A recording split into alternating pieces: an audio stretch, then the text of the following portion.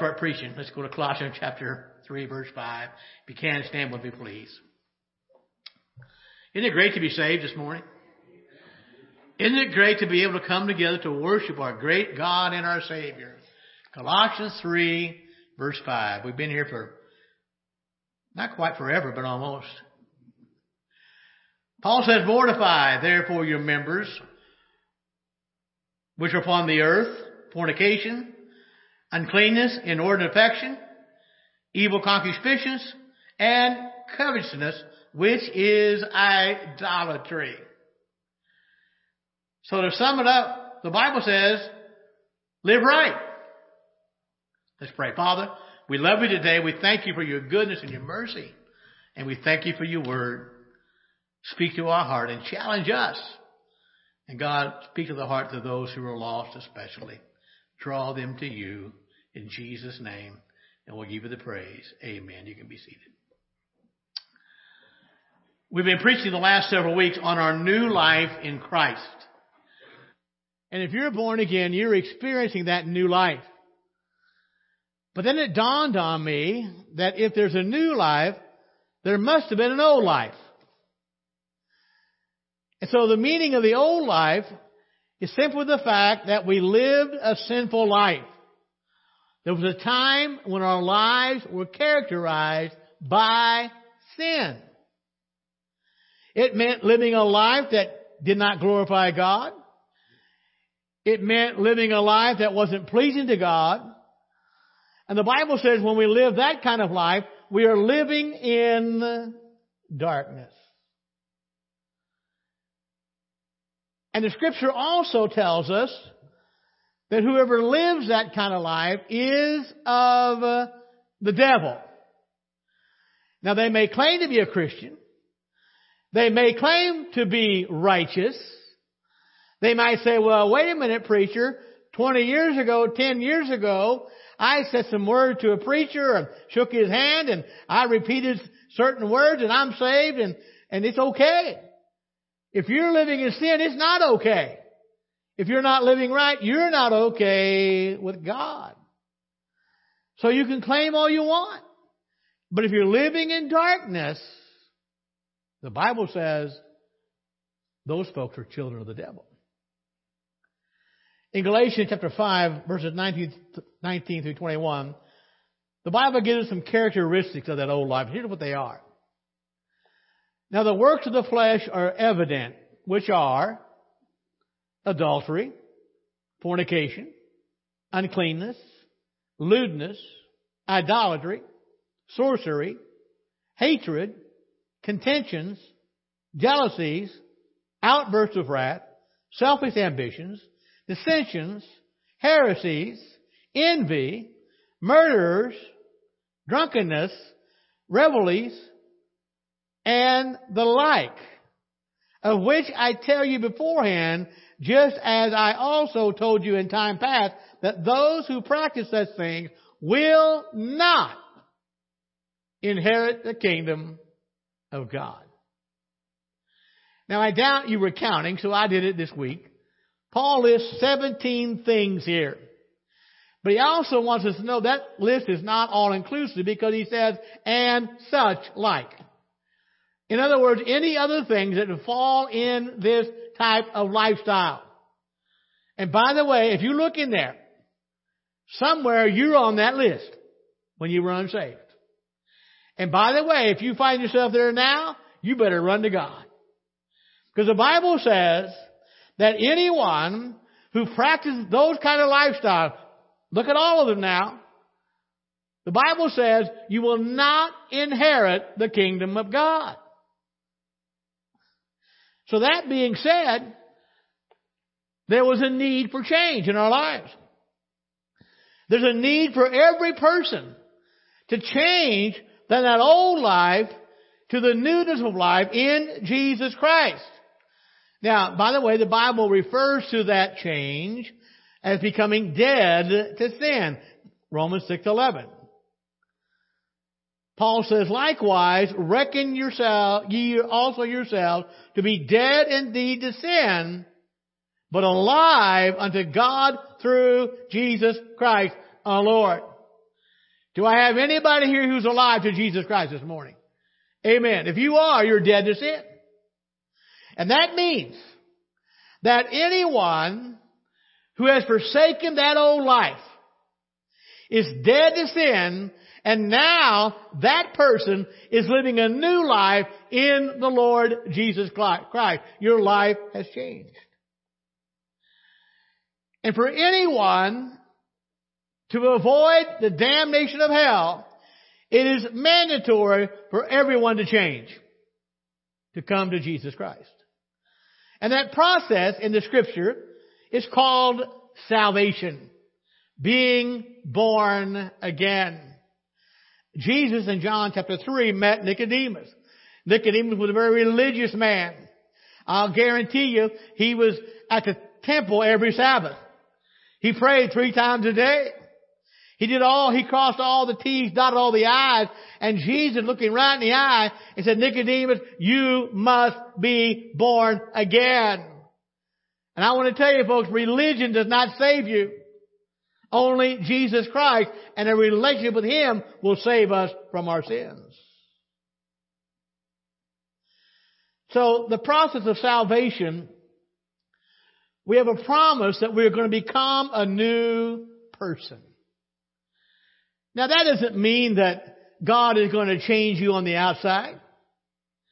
That doesn't mean He will change you on the outside and make you as good looking as I am. I had to put that in there. Sorry, folks.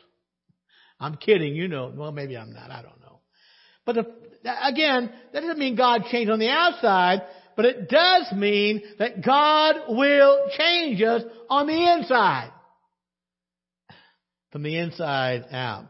2 Corinthians 5:17, therefore, if any man or woman be in Christ, he or she is a new creature. Old things are passed away. Behold, all things are become new. So the moment we're saved, the moment we leave darkness and come to the light of Christ, that very moment we have a promise on a new lease for life. Thank you, Lord. What a promise we have.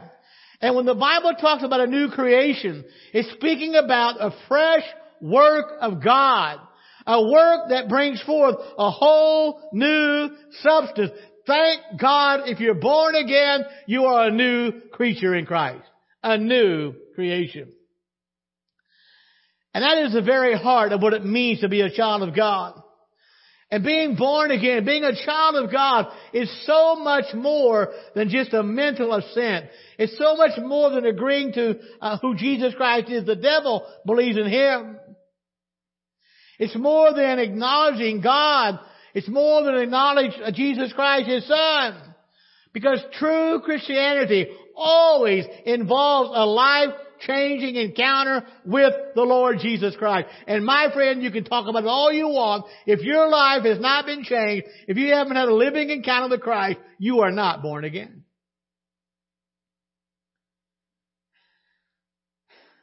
But here's the great news. Whenever we have that life-changing encounter with Christ, we are made whole again. We are brand new creatures in Christ. And that means that God has wiped out all of our past sins.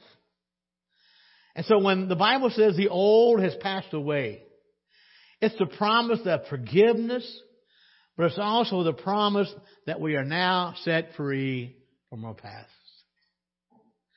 How many know that the day you got saved, God took your sins and He removed them as far as the east is from the west? How many know the day you got saved, He took your sins and He cast them into the depths of the sea? I heard one preacher say He cast them in the depths of the sea and put a post with a sign, no fishing.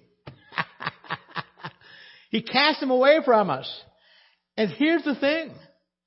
When you're born again, when you have that encounter with Christ, God can change us so drastically from the inside out that we are no longer bound by our old patterns. We're not bound by our old sins. We're not bound by our own impulses. Because when we become a new creature in Christ, it doesn't mean we're perfect. It doesn't mean we're not capable of doing wrong anymore, but it does mean we have a new nature, we have a new power from God, and it does mean, even though I don't always please God, my heart says I always want to please God. I want to do what's right in the eyes of God. Because there's nothing wrong with living right. All that sin, that past sin in our life, is now covered with the blood of Christ. It is gone. And now Christ declares us righteous and He declares us holy. And my friend, that's the miracle of the new life in Christ. And the only way we're going to live right is to believe right. That involves knowing the Word of God. Knowing the Word of God. And as we begin to believe right, as we discover who we are in Christ, something we could never know before, and that is we begin to experience life to the fullness. And our life is going to continually become better and better and better. And I don't know about you, but I thank God every day I'm spiritually free. He whom the Son sets free is free indeed. I have been set free. And because I have, thanks to my faith in Christ, and that alone, I don't want to live in the sins that used to be a part of my life. So that's what we're doing here in Colossians chapter 3, verse 5. Because Paul gives us a list of things, we read them earlier, that we are to mortify. Look again at the verse, chapter 3, verse 5. Mortify therefore your members which are upon the earth, fornication, uncleanness, inordinate affection, evil concupiscence, and covetousness, which is idolatry.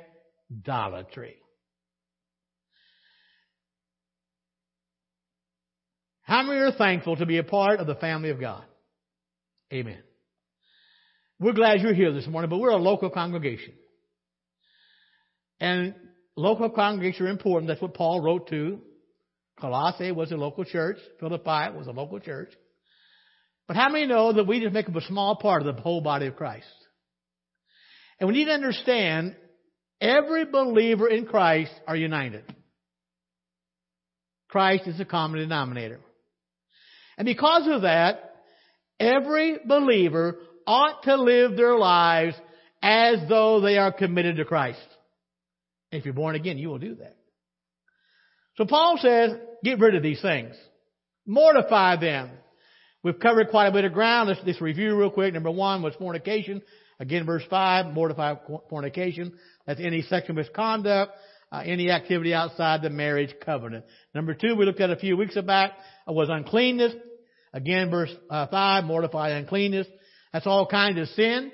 It includes activity, any thought or word that does not conform to the will of God for our lives. Number 3, in verse 5, mortify inordinate affection. And that's any excessive passion we might have for anything or people that we put before God, whatever it is. Get rid of it, Paul says. Mortify it. Kill it.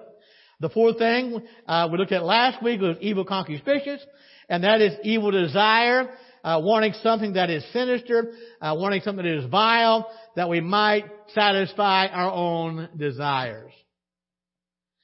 And the last thing on Paul's list in verse 5, he says, mortify covetousness. Covetousness. Mortify that. What does it mean? It means a relentless urge to get more for ourselves. A relentless urge to get more for ourselves. And that includes greed for satisfying evil desires, for everything, including sexual immorality. And this greed is described, Paul says, as idolatry. And the reason it is because it focuses on filling desires rather than focusing on God. And folks, if we're a child of God, our focus needs to be on God. Exodus 20 verse 17, look what it says. You shall not covet your neighbor's house. You shall not covet your neighbor's wife, nor his male servant, nor his female servant, nor his ox, nor his donkey, nor anything that is your neighbor's. How many ever heard or read, thou shalt not covet? Amen. And any time you read the Ten Commandments in the Bible, it always ends with a prohibition against covetousness. And that's the desire to have the wealth or possessions of someone else. But let's take a closer look here. Because while Exodus 20:17, without a doubt, forbids covetousness, it goes even farther than that. And what it does, it gives examples of things people might covet. Your neighbor's wife, their servant, their ox or donkey, or anything that belongs to your neighbor. Now, so why does God do that? Why did God give those particulars? He did it so we can understand what God's intent was on why coveting something is a sin. The first thing he says, you shall not covet your neighbor's wife. And one way to covet is through lust. And lust is a strong desire for something that God has forbidden. And whenever we covet the spouse of someone else, we are emotionally leaving the one we have pledged ourselves to. Look what Jesus says about that. But I say unto you, that whosoever looks upon a woman to lust after her hath committed adultery with her already in his heart. Now that's interesting.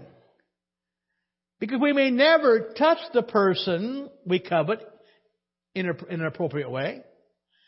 But in our hearts, we find ourselves desiring what is not ours.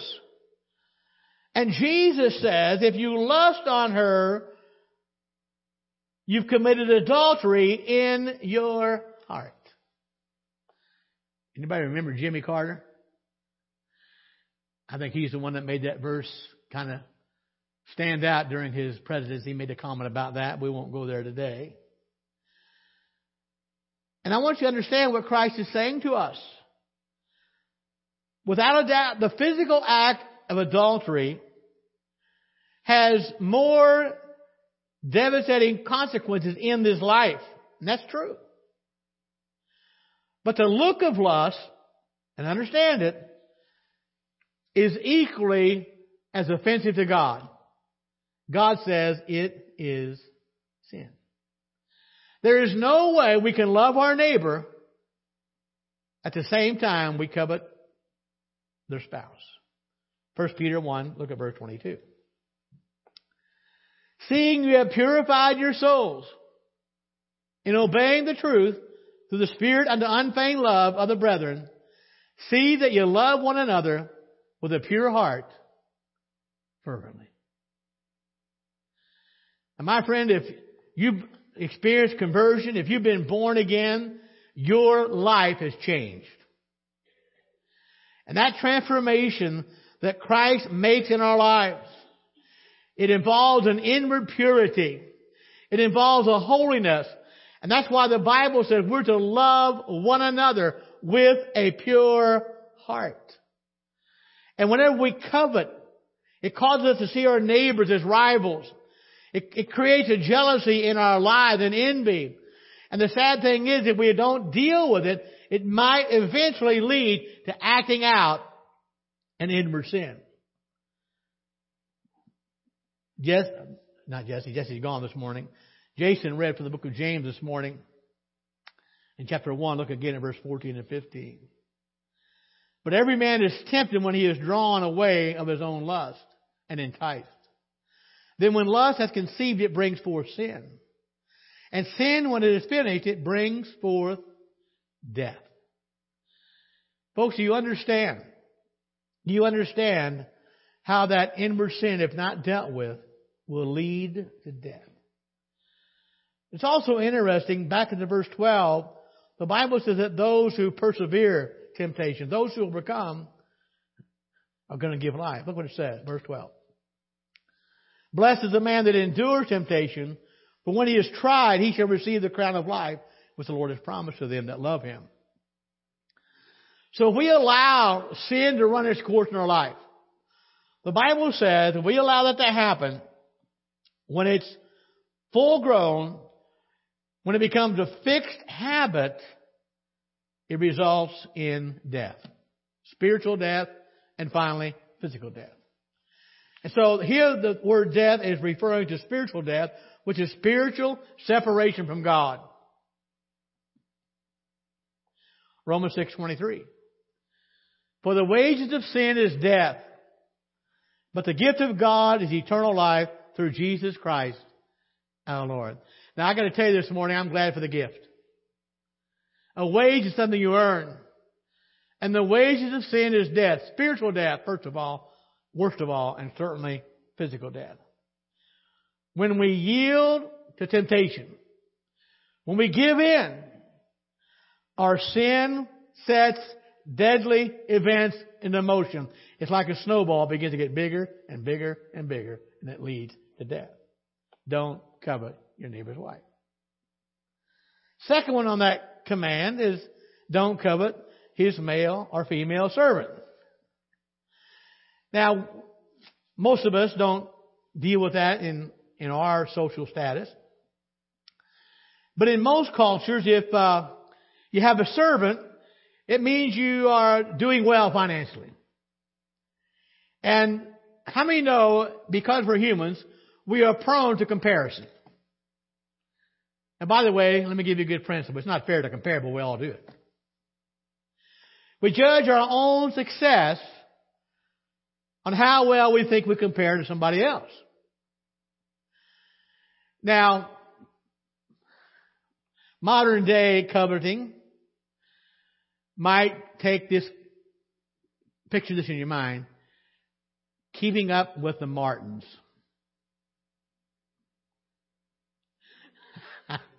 Or the Joneses maybe, right? Or the Smiths. For example,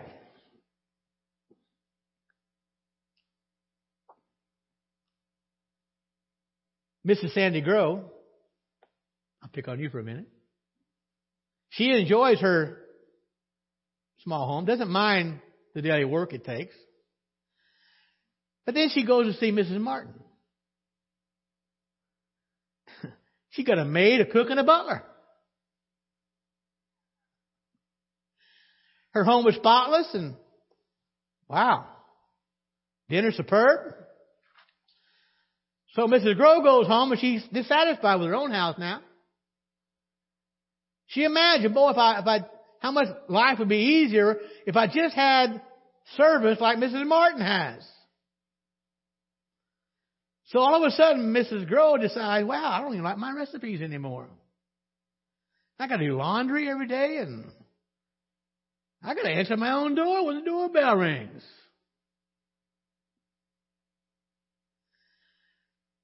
Sandy, I'm warning you right now. That will lead to an ungrateful spirit and a lack of contentment. Now, by the way, I made all that up. That is not, none of that's true, but understand the illustration here, okay? Understand the illustration. Proverbs 15:16. Better is little with fear of the Lord than great treasure and trouble therewith. Luke 12 and verse 15, look at the warning Jesus gives. He said unto them, take heed and beware. Beware of covetousness. For a man's life consists not in the abundance of the things which he possesses. Friend, when will we learn that? Thou shalt not covet your neighbor's wife, your neighbor's servant. Here's one. When's the last time you coveted your neighbor's ox or donkey? But I know that God's word is contemporary, okay? Because in the time when Scripture was written, when that took place, In ancient economies, service animals would be a great representation of a man's livelihood. For example, you know about Job. Here's what the Bible says about him. Job 1 verse 3. Also his possession were 7,000 sheep, 3,000 camels, 500 yoke of oxen, 500 female donkeys, and a very large household. So this man was the greatest of all people of the East. So that was his portfolio. That indeed was his livelihood, and Job was the wealthiest man in the area because of the animals he had. So, a man with several sturdy oxen could plow and harvest more crops. Donkeys were pack animals. Traders would use them. Merchants would use them. Men with a lot of donkeys could do well. Instead of have a car rental place, you had a donkey rental place. You could rent them out.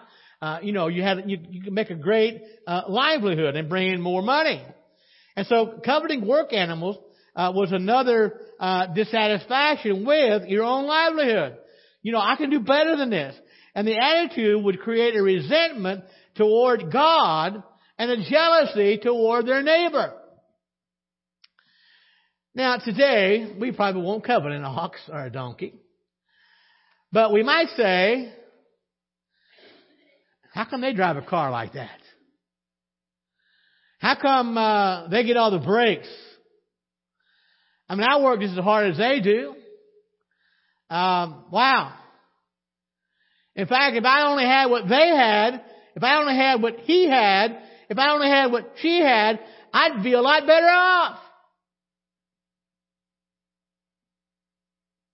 And I could do better too. But here's the problem, folks. We cannot love and serve our neighbors if we are jealous of their lot in life. We cannot. Do not compare. Life is far more than the things we own. And I will guarantee you, I don't care who you are, when it comes down to your dying breath, you don't care about the money you saved up.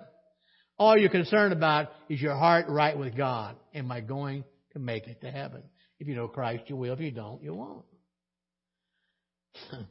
So don't covet what your neighbor has. And by the way, if we find ourselves coveting someone else's livelihood, that can result in believing that God is not doing a good job in taking care of us. I mean, God, if you love me enough, you'd give me more or whatever. And we accuse Him of being unfair because He's blessed somebody else different than He's blessed us, whatever it may be. So don't covet their wife. Don't covet their ox or donkey. Don't covet their servant.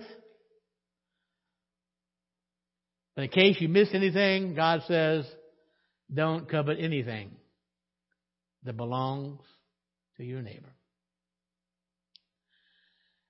And so the command, thou shalt not covet, it covers all possessions. And that's why we must guard our hearts against slipping into coveting anything in any area. It is a dangerous place to live. It can lead to jealousy and resentment. If we allow it to carry on, it will kill us spiritually. Most of you remember the king in the Old Testament by the name of Ahab. Ahab was a king, but he was Jezebel's mouse. And Ahab had a neighbor named Naboth. And Naboth had a wonderful, wonderful vineyard. And Ahab, it was right next to where the king lived. And Ahab wanted it. Look what it says, 1 Kings 21, verse 2. And Ahab spake unto Naboth, saying, give me thy vineyard, that I may have it for a garden of herbs, because it is near unto my house, and I will give it give thee for it a better vineyard than it.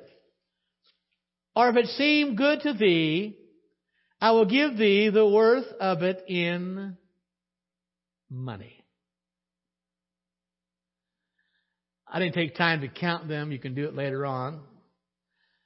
But we notice how many times Ahab used the word I and my. How many of us coveting is all about? Here's a guy, king of Israel, has everything he needs. And he sees this vineyard next door wasn't his, and he began to covet it. Now, I can't imagine telling the king no, but if you know the story, like a lot of husbands, he goes home and pouts. Got on his couch, turned his back to the wall. Don't talk to me. Woe is me. And so what began as coveting led to discontent, led to pouting, and finally it led to murder. When his wicked wife Jezebel seized the vineyard for Ahab and had Naboth killed. Folks, listen to me very carefully. Whenever we allow covetousness to have its way, it will lead to greater evil. Let's look at the remedy. 1 Timothy 6, look at verse 6 through 10. The Bible says that godliness with contentment is great gain. For we brought nothing into this world, and it is certain we can carry nothing out. And having food and raiment, that's clothing, let us be therewith content. Hold a minute. Anybody have breakfast this morning? Come on. I did. Well, I can see you got clothes on. I'm glad you do. You'll be really glad I do. So we got food and clothing. So be content. Verse 9. But notice verse 9. But they that will be rich. Now think about this for a minute, folks. Not those that are rich, those who want to be rich. They that will be rich fall into temptation and a snare, and into many foolish and hurtful lusts, which drown men in destruction and perdition. For the love of money is the root of all evil. Not money, the love of money. Which while some coveted after, they have erred from the faith, and pierced them through with many sorrows. So what's the remedy? The remedy is knowing Jesus Christ. The remedy is living a godly life and being content. And my friend, I want to tell you today, God has been good to me. I have got everything I want. Everything I need. And I want to tell you, God has been faithful all of these years. Somebody ought to say amen. He's always good. He always loves us. And He gives a command not to covet, not because He wants to put His thumb on us, but He gives that command for our own good.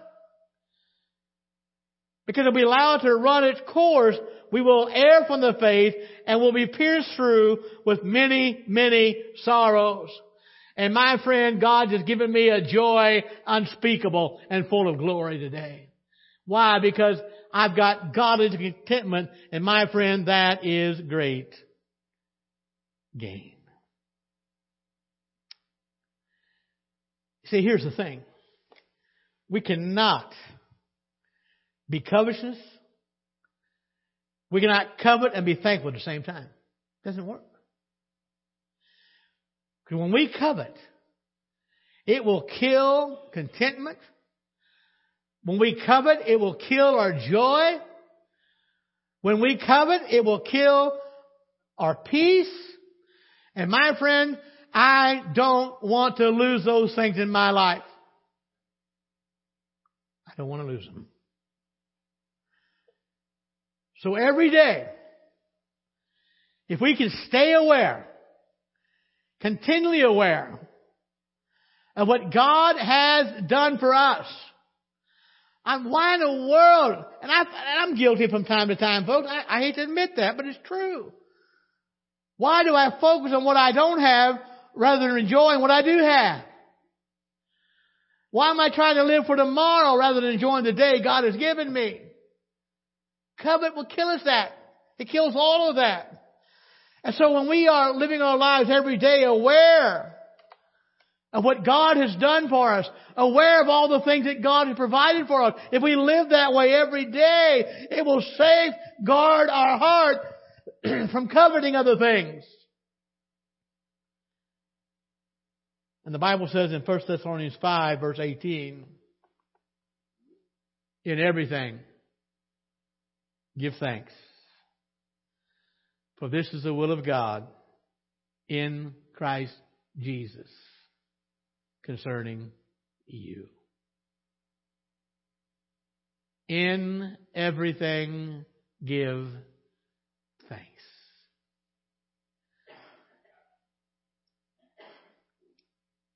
I hope I don't have any moaners and groaners here this morning if you're a child of God. Folks, I want to tell you something today. If you're a child of God, we have a lot to give thanks for. Now remember, the Bible didn't say give thanks for things in those situations, in the good and the bad. Let's stand together.